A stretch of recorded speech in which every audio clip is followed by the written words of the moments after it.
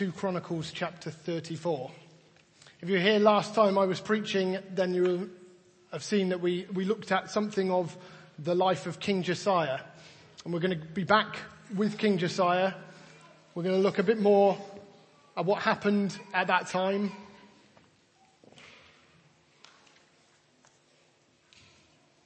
Last time we focused on a couple of verses in 2 Kings. This time we're going to look at the whole of chapter 34 of 2 Chronicles.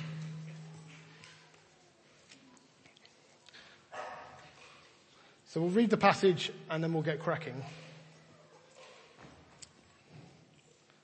So 2 Chronicles chapter 34. Josiah was 8 years old when he became king, and he reigned in Jerusalem 31 years. He did what was right in the eyes of the Lord, and walked in the ways of his father David, not turning aside to the right or to the left. In the 8th year of his reign, while he was still young, he began to seek the God of his father David. In his 12th year, he began to purge Judah and Jerusalem of high places, Asherah poles, carved idols, and cast images. Under his direction, the altars of the Baals were torn down. He cut to pieces the incense altars that were above them, and smashed the Asherah poles, the idols and the images. These he broke to pieces and scattered over the graves of those who had sacrificed to them. He burned the bones of the priests on their altars, and so he purged Judah and Jerusalem. In the towns of Manasseh, Ephraim and Simeon, as far as Naphtali, and in the ruins around them, he tore down the altars and the Asherah poles, and crushed the idols to powder, and cut to pieces all the incense altars throughout Israel. Then he went back to Jerusalem. In the 18th year of Josiah's reign, to purify the land and the temple, he sent Shaphan, son of Azaliah, and Messiah, the ruler of the city, with Joah, son of Joahaz, the recorder, to repair the temple of the Lord his God. They went to Hilkiah, the high priest, and gave him the money which had been brought into the temple of God, which the Levites, who were the doorkeepers, had collected from the people of Manasseh, Ephraim, and the entire remnant of Israel, and from all the people of Judah and Benjamin and the inhabitants of Jerusalem. Then they entrusted it to the men appointed to supervise the work on the Lord's temple. These men paid the workers who repaired and restored the temple. They also gave money to the carpenters and builders to purchase dressed stone and timber for joists and beams for the buildings that the kings of Judah had allowed to fall into ruin. The men did the work faithfully. Over them to direct them were Jahath and Obadiah, Levites descended from Merari, and Zechariah and Meshullam descended from Kohath. The Levites, all who were skilled in playing musical instruments, had charge of the laborers and supervised all the workers from job to job. Some of the Levites were secretaries, scribes, and doorkeepers. While they were bringing out the money that had been taken into the temple of the Lord, Hilkiah the priest found the book of the law of the Lord that had been given through Moses. Hilkiah said to Shaphan the secretary, "I have found the book of the law in the temple of the Lord." He gave it to Shaphan. Then Shaphan took the book to the king and reported to him, "Your officials are doing everything that's been committed to them. They have paid out the money that was in the temple of the Lord and have entrusted it to the supervisors and workers." Then Shaphan the secretary informed the king, "Hilkiah the priest has given me a book." And Shaphan read from it in the presence of the king. When the king heard the words of the law, he tore his robes. He gave these orders to Hilkiah, Ahikam, son of Shaphan, Abdon, son of Micah, Shaphan the secretary, and Asaiah, the king's attendant. "Go and inquire of the Lord for me and for the remnant in Israel and Judah about what is written in this book that has been found. Great is the Lord's anger that's poured out on us because our fathers have not kept the word of the Lord. They have not acted in accordance with all that is written in this book." Hilkiah and those the king had sent with him went to speak to the prophetess Huldah, who was the wife of Shallum, son of Tokhath, the son of Hazra, keeper of the wardrobe. She lived in Jerusalem in the 2nd district. She said to them, "This is what the Lord, the God of Israel, says. Tell the man who sent you to me, this is what the Lord says. I'm going to bring disaster on this place and its people. All the curses written in the book that has been read in the presence of the king of Judah. Because they've forsaken me and burned incense to other gods and provoked me to anger by all that their hands have made, my anger will be poured out on this place and will not be quenched. Tell the king of Judah, who sent you to inquire of the Lord, This is what the Lord, the God of Israel, says concerning the words you heard. Because your heart was responsive and you humbled yourself before God when you heard that he spoke against this place and its people, and because you humbled yourself before me and tore your robes and wept in my presence, I have heard you, declares the Lord. Now I will gather you to your fathers, and you'll be buried in peace. Your eyes will not see all the disaster I'm going to bring on this place and on those who live here. So they took her answer back to the king. Then the king called together all the elders of Judah and Jerusalem. He went up to the temple of the Lord with the men of Judah, the people of Jerusalem, the priests and the Levites, all the people from the least to the greatest. He read in their hearing all the words of the book of the covenant which had been found in the temple of the Lord. The king stood by his pillar and renewed the covenant in the presence of the Lord, to follow the Lord and keep his commands, regulations and decrees with all his heart and all his soul, and to obey the words of the covenant written in this book. Then he had everyone in Jerusalem and Benjamin pledge themselves to it. The people of Jerusalem did this in accordance with the covenant of God, the God of their fathers. Josiah removed all the detestable idols from all the territory belonging to the Israelites, and he had all who were present in Israel serve the Lord their God. As long as he lived, they did not fail to follow the Lord, the God of their fathers. Okay, it's quite a long passage, but I've read the whole thing just so we can see something of what's happening at this time. Josiah, he becomes king as a young boy. He starts from a young age to seek God. And then we see him, he's going out, he's trying to reform the nation. He sees that there's all sorts of idols all around the land. They've been worshipping all sorts of different gods and turned away from God in heaven. And he does it, we see he goes out and deals with the altars. Then they set about sorting out the temple. They find the book of the law. They found God's word, which had been lost. We see Josiah's response to that, and then we see what he does. And he gathers all the people to commit to God again.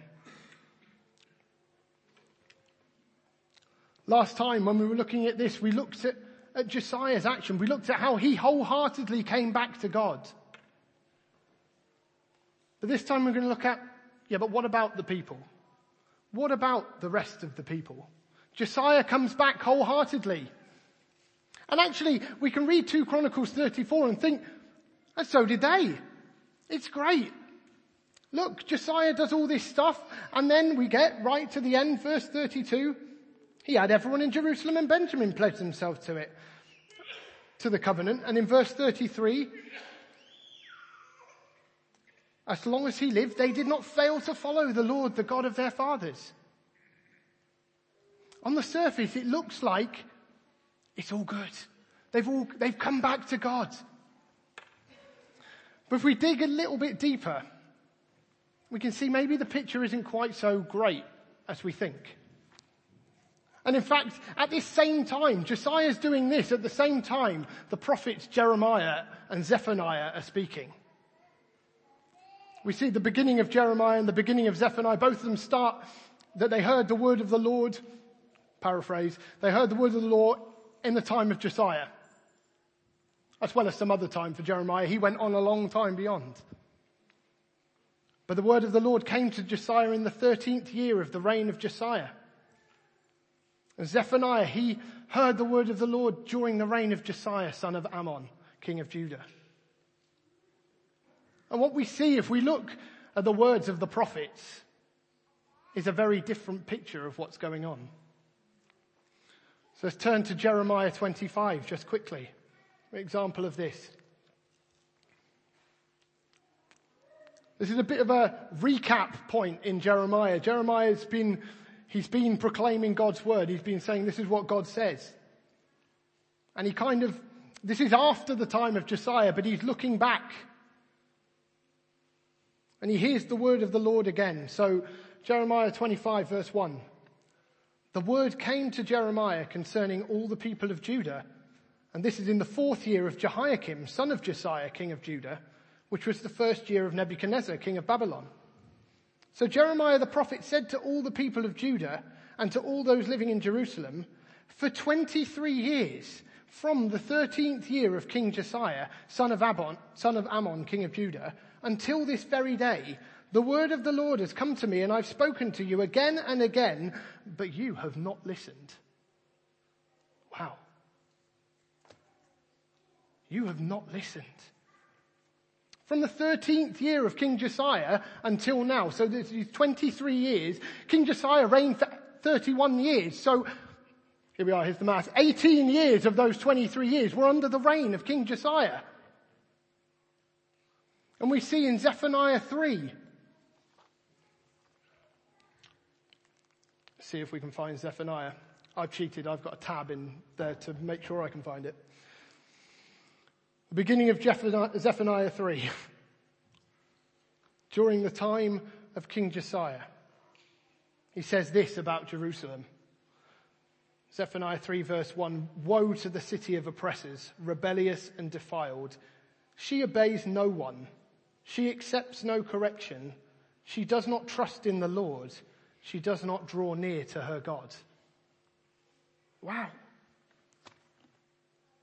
So we see in 2 Chronicles 34, the people followed all the days of Josiah. But then we see in Jeremiah, the people didn't listen all the days of Josiah. So what's this about? In effect, what we're going to do today is kind of the job of a surveyor. This is a picture in my mind because we've just had a survey done on a house. If some of you will know, we're looking to move house, not change area, just move house from one house to another. We found a house and we got a survey done. We thought, the house looks great. This is brilliant. But it's the surveyor's job to dig just a little bit deeper. Now, and we're waiting for a survey report, which we think will have some things that maybe aren't quite right. We've had an initial chat with him. But what we can see in 2 Chronicles 34, if we look a little bit deeper, we start to see some hints that perhaps all is not well. This house, if you like, looks good on the surface. But digging a bit deeper, is it actually as good as it looks? And in fact, as we look through it, does it really point to actually there's some fundamental flaws in the foundations of this place? So that's what we're going to look at. Now, in 2 Chronicles 34, we see some of these hints. Jeremiah and Zephaniah are fairly blunt about it. There's a bit more than a hint there. But in 2 Chronicles 34, although it seems to say everything's fine, there's still hints that it's not quite right. So what do we see right at the beginning with Josiah? We'll look at verse 3. In 2 Chronicles 34. The second half of verse 3. In his 12th year, he began to purge Judah and Jerusalem of high places, Asherah poles, carved idols, and cast images. Under his direction, the altars of the Baals were torn down. He cut to pieces the incense altars that were above them and smashed the Asherah poles, the idols, and the images. These he broke to pieces and scattered over the graves of those who'd sacrificed to them. He burned the bones of the priests on their altars, and so he purged Judah and Jerusalem. In the towns of Manasseh, Ephraim, and Simeon, as far as Naphtali, and in the ruins around them, he tore down the altars and the Asherah poles, and crushed the idols to powder, and cut to pieces all the incense altars throughout Israel. Then he went back to Jerusalem. Now it's just a hint in these verses. And you could say, well, okay, Josiah was the one who got hold of it first, and he's leading the way. But what do we see in that verse? He did it. He did it. He did it. Under his direction, they did it. He did it. He burnt them. He sorted it. He tore down the altars. He tore down the idols. And then he went back to Jerusalem. It's just the start of a hint that perhaps the people haven't caught hold of what Josiah is trying to do. Now, we want to follow godly leaders. We want leaders who are leading the way. In that sense, Josiah, yes, go for it. But actually, perhaps there's a hint of, Josiah's got hold of something. But the people are kind of just going along with it. well, if the king says so, we'll tear down the altars. Yeah, okay. And right from the outset today, I want to pick up on this. We need to know Jesus ourselves. We want to follow godly leaders. We want to have leaders who are leading the way. But we need to respond to him in faith. We need to know him. We need to go after God for ourselves. Yes, following our leaders, but in faith. In a sense, we can go with other people's faith. It's kind of, well, yeah, I'll come to church. Okay, this is what we're all doing. Okay, I can do that. I can read the Bible sometimes. But really the question is, do we know Jesus?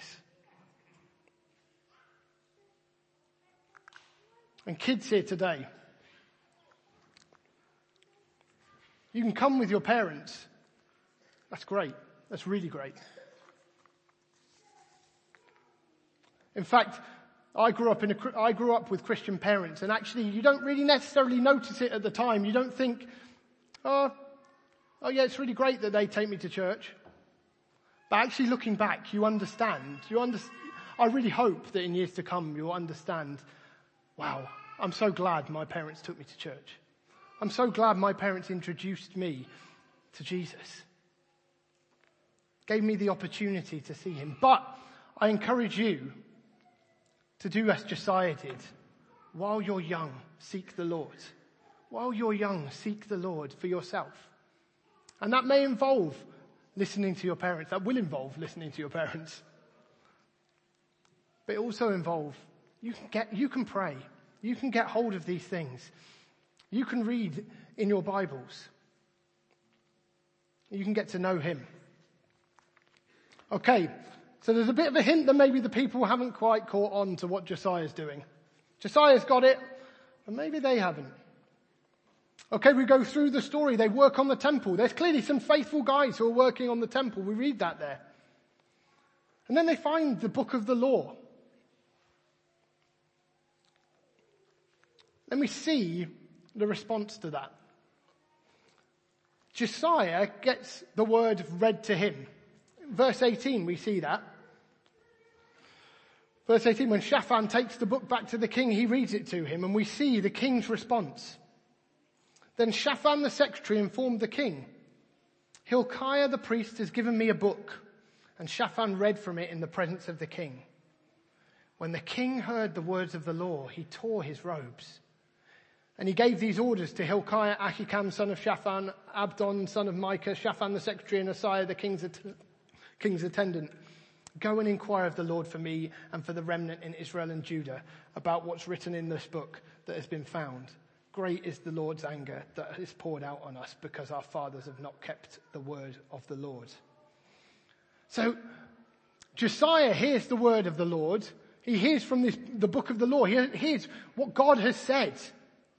And he's cut to the heart. Wow, this is serious. This is God's word. And this is what he says. And he seeks him. But then, in verse 29, we see what happens after Josiah's consulted the prophetess Huldah, and heard from God again. Then he gathers all the people together. Verse 29. The king called together all the elders of Judah and Jerusalem. He went up to the temple of the Lord with the men of Judah, the people of Jerusalem, the priests and the Levites, all the people from the least to the greatest. He read in their hearing all the words of the book of the covenant, which had been found in the temple of the Lord. Then the king stood by his pillar and renewed the covenant in the presence of the Lord to follow the Lord and keep his commands, regulations and decrees with all his heart and all his soul, and to obey the words of the covenant written in this book. Then he had everyone in Jerusalem and Benjamin pledge themselves to it. Here's the people's response. The ESV is somewhat more, it seems a bit more stark. He said, then he made all who were present in Jerusalem and Benjamin join in it. So Josiah's got hold of the word of God and he comes back to God. He just said, Lord, we want to follow you. Then he has to make all the people join in. And they do when Josiah tells them to.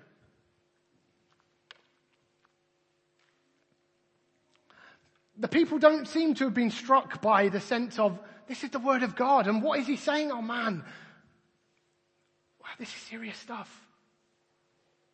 Perhaps they see their surroundings and think, well actually, Josiah, what are you talking about? We're doing all right. We're doing okay. In fact, we see later in Jeremiah that possibly that's what a lot of them were thinking. Now this is a long time later. Jeremiah's again, he's talking to the people, but they're looking back. Jeremiah 44, verse 15. Jeremiah's challenged them on the fact that they were worshipping this other god, the Queen of Heaven, burning incense and doing other things.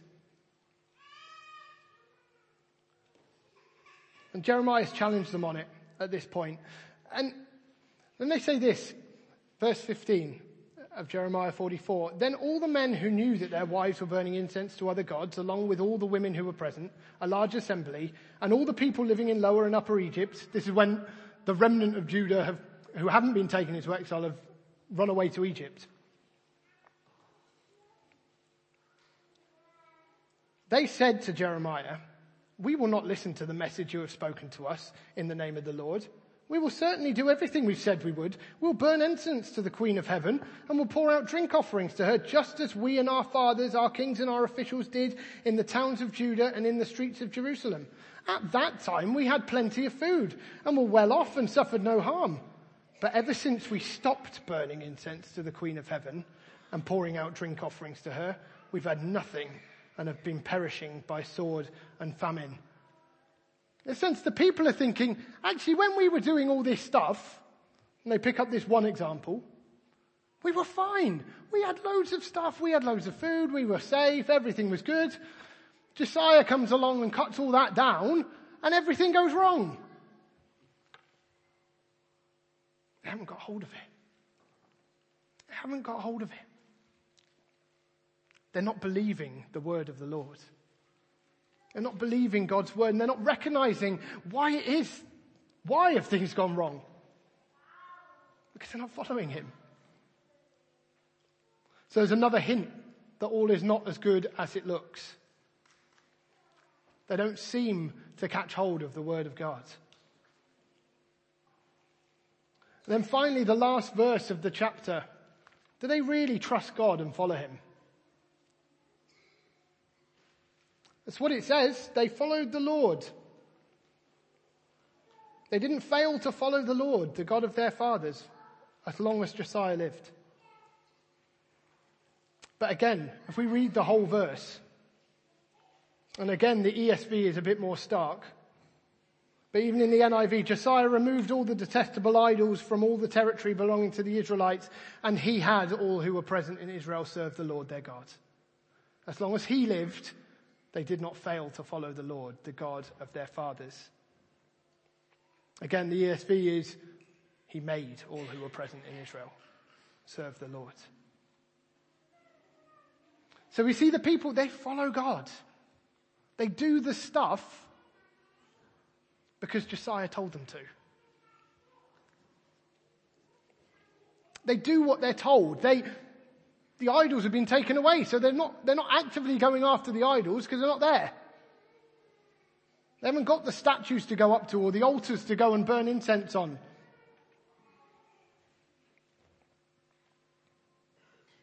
In Jeremiah 3, God tells us through Jeremiah, they did it. They followed.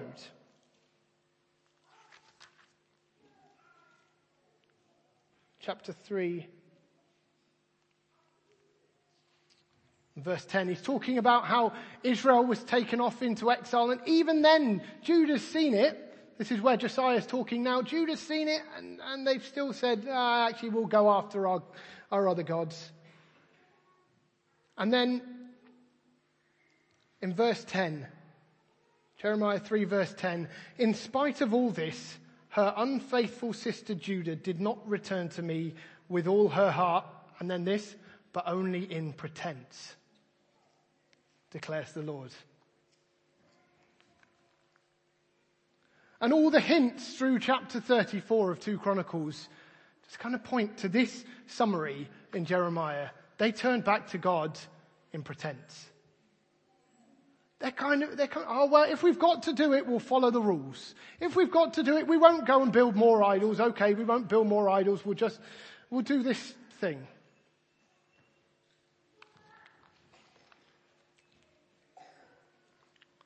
The hints point to a big problem. In effect, the surveyor's report is in.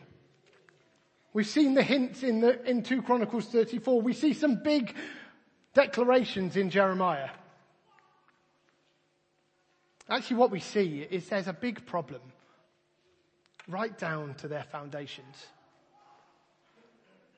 It looks okay. It looks lovely. If you just looked on the surface, you'd see, okay, they're going after God. They're not worshipping idols.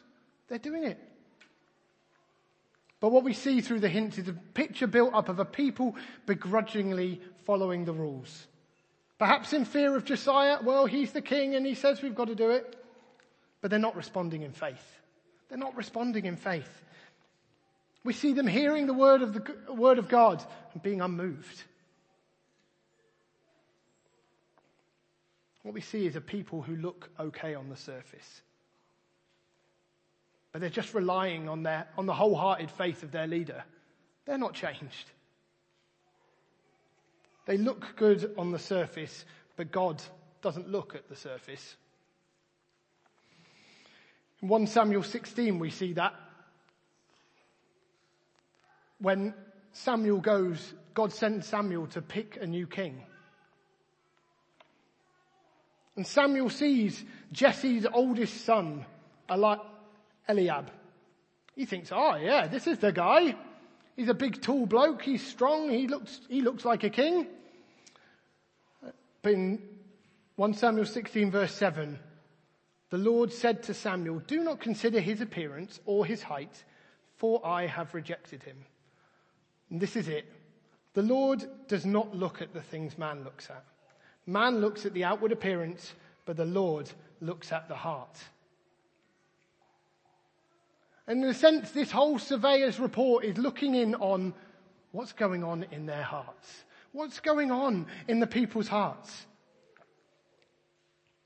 We see Jesus challenges the Pharisees on this. And in fact, Jesus is pretty, He's strong on this. He just goes at it. Matthew 23. With the whole chapter of it, where he's just, the Pharisees, what are you doing? But this particularly in verse 27. Matthew 23:27. Woe to you, teachers of the law and Pharisees, you hypocrites.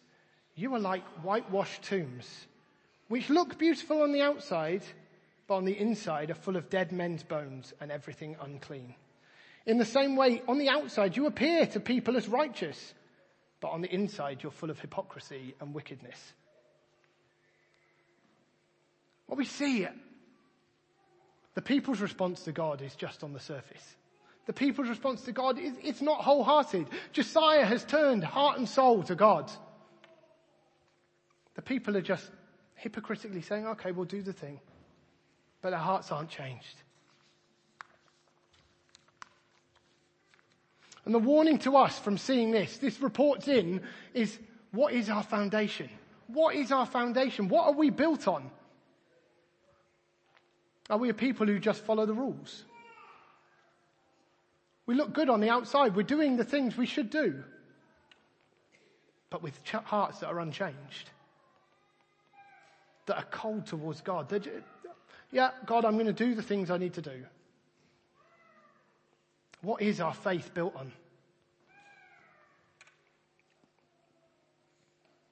How do we see God and what He has called us to? How do we see our position before Him?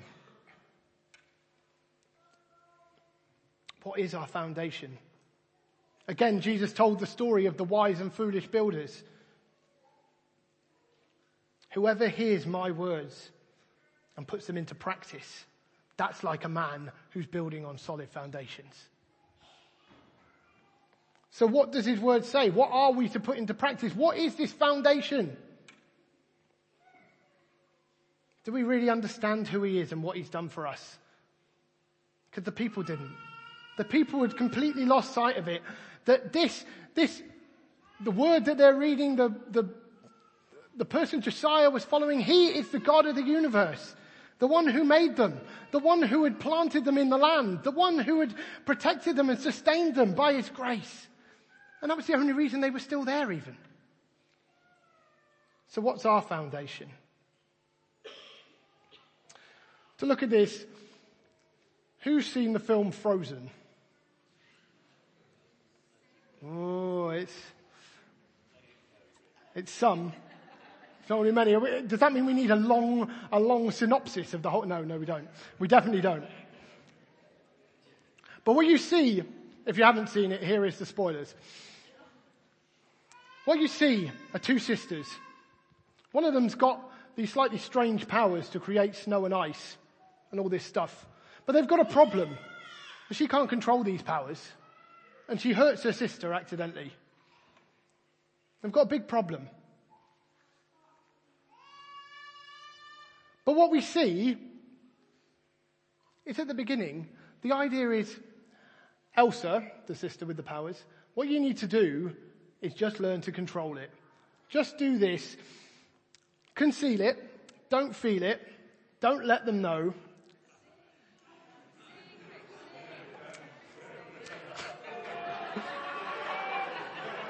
That was the first rule. The next one, don't let them know, don't let them see. Be the good girl you always have to be.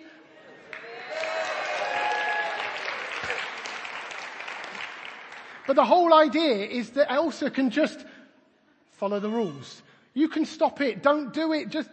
You're never going to use these powers again. No one's going to see it. But what's happened? Her heart hasn't changed. It's still full of fear. Still full of, I've got to stop doing it and I can't. To the point where she just can't do it anymore. And yes, she lets it go, let it go. Can't hold it back anymore. Anyway, I didn't watch this yesterday, did I? But what do we see? The whole point in this film, to be honest, this is probably the only reason I'd keep watching Frozen. But you just see the picture of actually what happens. Elsa thinks, I've got to follow the rules. Then she thinks, I can't be done with this. I can't do it anymore. I'm just going to do what I want. But what actually changed things in the end? What changes things? Love, Rachel. But what happens? Her sister, the one who she hurt, stands in the gap. Sacrifices herself for her sister. In an act of true love. The one who she hurt, the one who she had basically hurt to the point of death, in an act of sacrificial love, gave her life to save her. And what do we see? That's what changes her. That's what changes her. Actually, after that, her heart is changed. It's the picture of Frozen, but actually, in many ways, that's the picture of the gospel. The people who are following Josiah are just going through the motions. They're saying, okay, well, I'll follow the rules. I'll do the rules. I'll go with it. But what does the gospel say? We can't do it by following the rules. We can't come into his kingdom. We can't come into his presence. What does it say? Jesus has died for us. Jesus has died for us.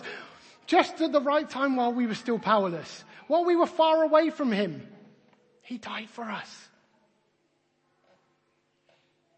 The surveyor's report on the Israelites points to a dodgy foundation.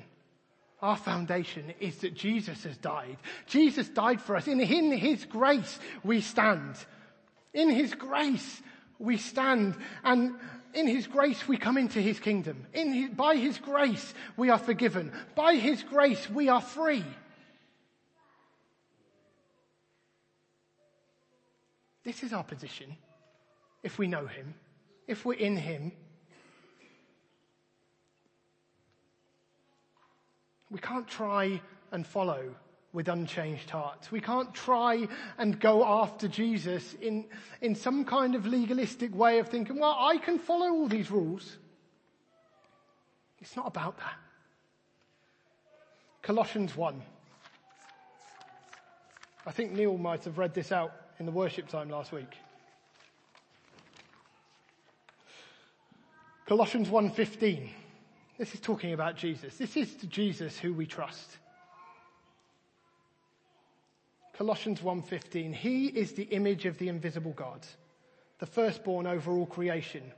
For by him all things were created, things in heaven and on earth, visible and invisible, whether thrones or powers or rulers or authorities.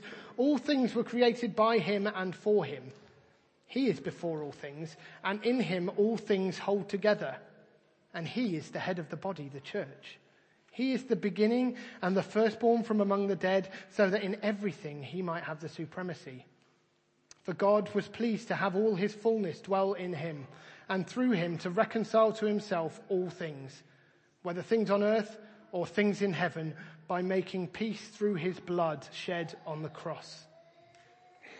Once you were alienated from God and were enemies in your minds because of your evil behavior, but now he has reconciled you by Christ's physical body through death to present you holy in his sight, without blemish and free from accusation. If you continue in your faith, established and firm, not moved from the hope held out in the gospel.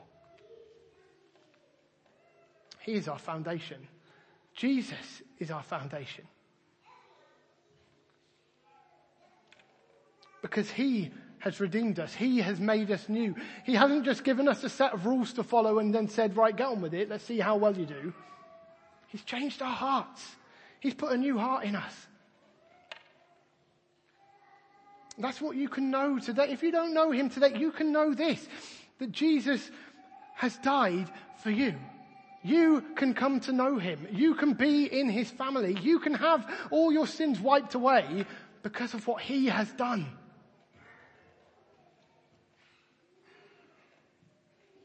The Israelites, the people of Judah, didn't get it.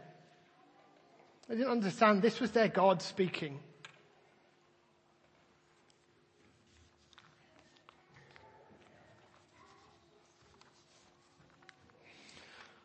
But a surveyor's report can point to dodgy foundations, as it did in their case. It's, guys, you're so off whack. It's gone.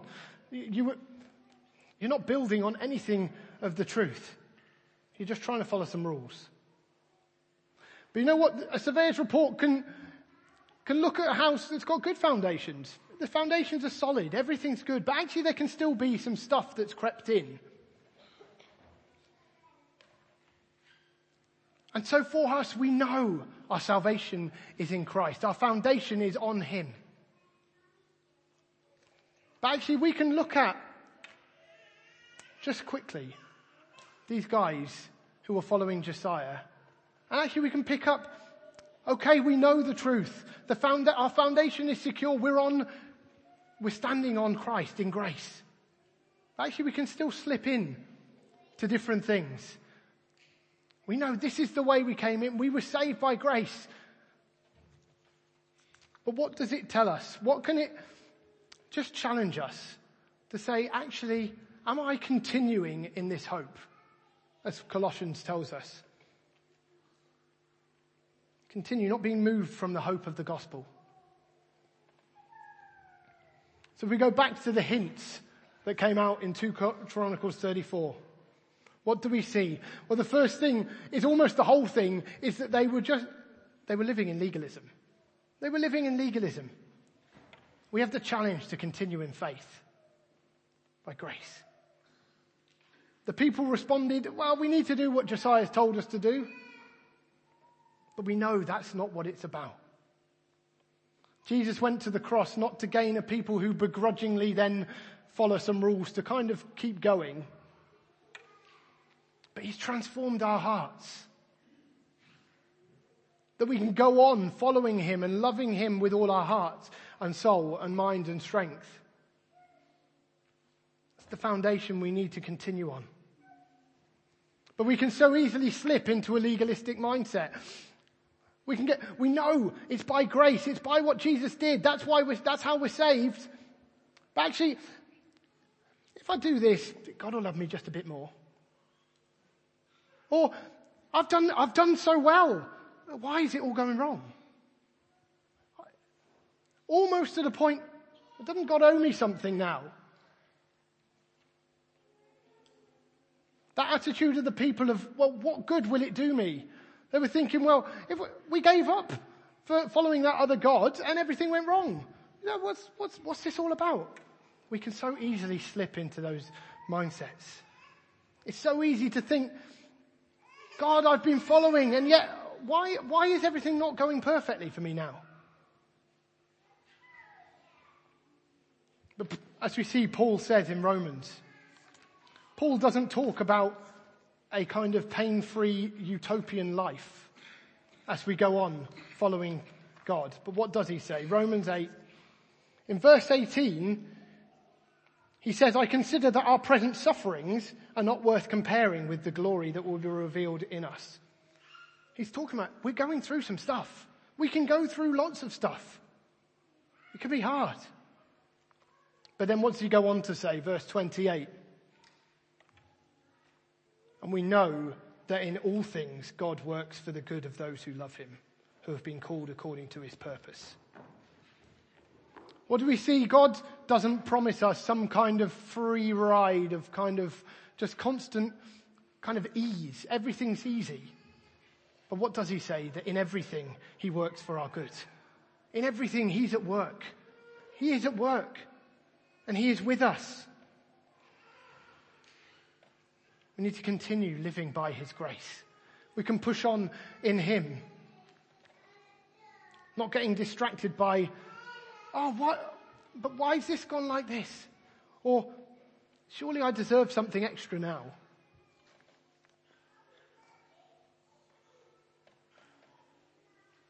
And actually, our legalism can bear out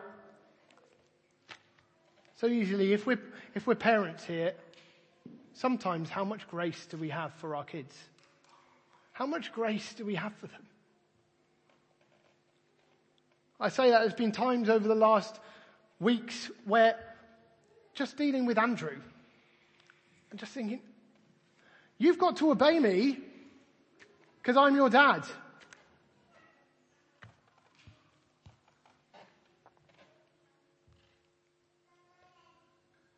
Is that how God looks at us? Is that how God looks at us? Or does he say, I love you. There is grace. There is grace. Yes, he calls us to come follow him, to obey, to go after him. But there is grace. And do we have grace? Again, talking to parents, do we have grace for our kids? Do we keep showing it? I've had to keep coming back in repentance because it's just, that can be hard. It can be hard at times. You just think, why won't you just listen?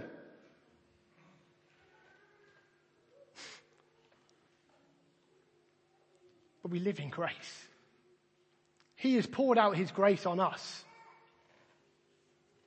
One of the easy ways for it not to show is how we pour out our grace on our kids. Okay, so we want to continue in grace and in faith, not in legalism. There's also a challenge to be excited by his word. We saw that in the passage. The people just seemed to act kind of indifferent. Josiah was cut to the heart, but then Josiah had to make the people respond. But what do we see in this book? What do we see? Can we not be moved? Can we not be moved? We see Jesus, the one who we worship, the one who we follow. He died for us. He holds us in his hands. He leads us on. But it's easy for us. We can read and we can just become indifferent. We can even be reading this passage about Josiah and the Israelites didn't seem to respond very well. Okay, yeah, right. Next page.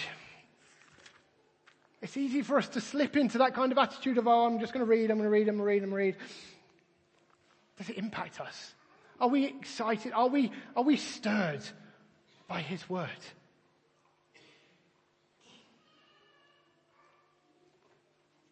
In Philippians 2, Paul tells us to hold firmly to the word of life. What a description, the word of life.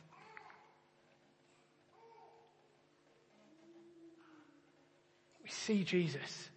We see Jesus in his word. Are we excited by it? Are we excited by it? And thirdly, there's a challenge for us to press on. Why do I say that? What we see in the passage is the people relying on Josiah's faith. But when he was gone, they fell away. In fact, they hadn't really turned back in the first place, but certainly when he was gone, they just, wow, it's all gone wrong. The idols were back, everything had gone.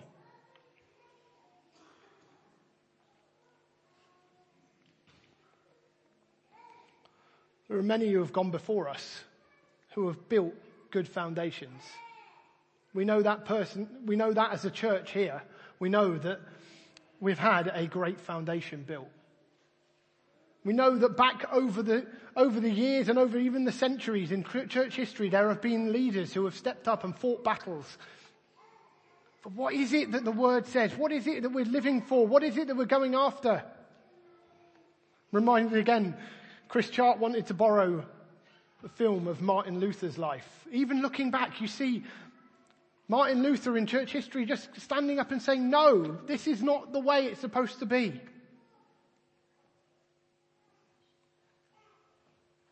But there's loads, we could go back through history looking at so many different characters, different people who have fought battles. Are we going to press on in running after God? In recent years here,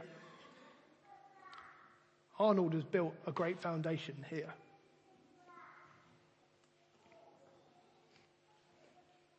I'm reminded that Mark spoke to us of becoming a church of many fathers. We want to go on in faith. This is not just about listening to a leader and thinking, okay, yeah, we're doing all right as a church. This is good. But are we going to be inspired? Are we going to be caught up in faith? Are we going to be caught up in faith? Even looking at the thing of moving to 3 congregations as a church, moving into new stuff. We've not heard a lot of detail yet. We've heard the why. Why is it? Why are we going this way? And there's purpose in that. There's purpose. Why are we doing it? Can you get caught up with that? Can you hear? Actually, this is what God has said. This is what God's been pointing us to. This is what God is saying. That's what we want to communicate. So can you get hold of that? Not in a kind of, you must get hold of this because this is where we're going. That would be fairly pointless, having listened to all that we've just heard. But do we want it?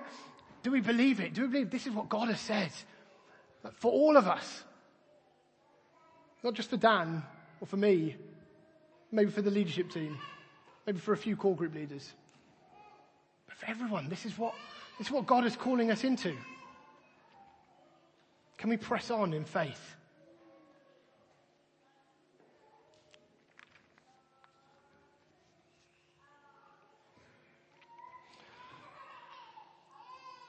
The people in Josiah's time were standing on a fairly shaky foundation.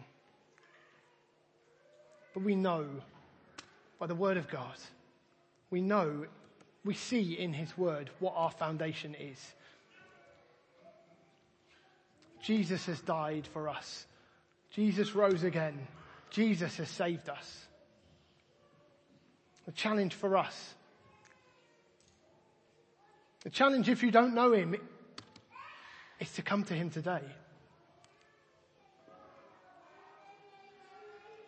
He loves you. And he has done it. He's done it. He has paid the price. Come to him. But for all of us, in effect, we can be challenged to continue in faith. To continue not moving from the hope of the gospel. But actually the call to us is to keep coming back to him.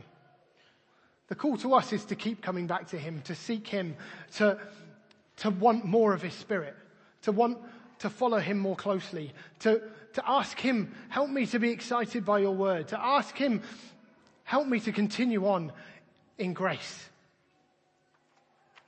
In effect, as Zephaniah was saying to the people at that time, Zephaniah 3:2 again. It's kind of the opposite of what he says to them. Describing Jerusalem as she obeys no one, she accepts no correction. She doesn't trust in the Lord. She doesn't draw near to her God. The call to us today is to draw near to him, to keep drawing near to him and to trust him. He has set us on a good foundation. We can trust him to lead us on. Let's pray.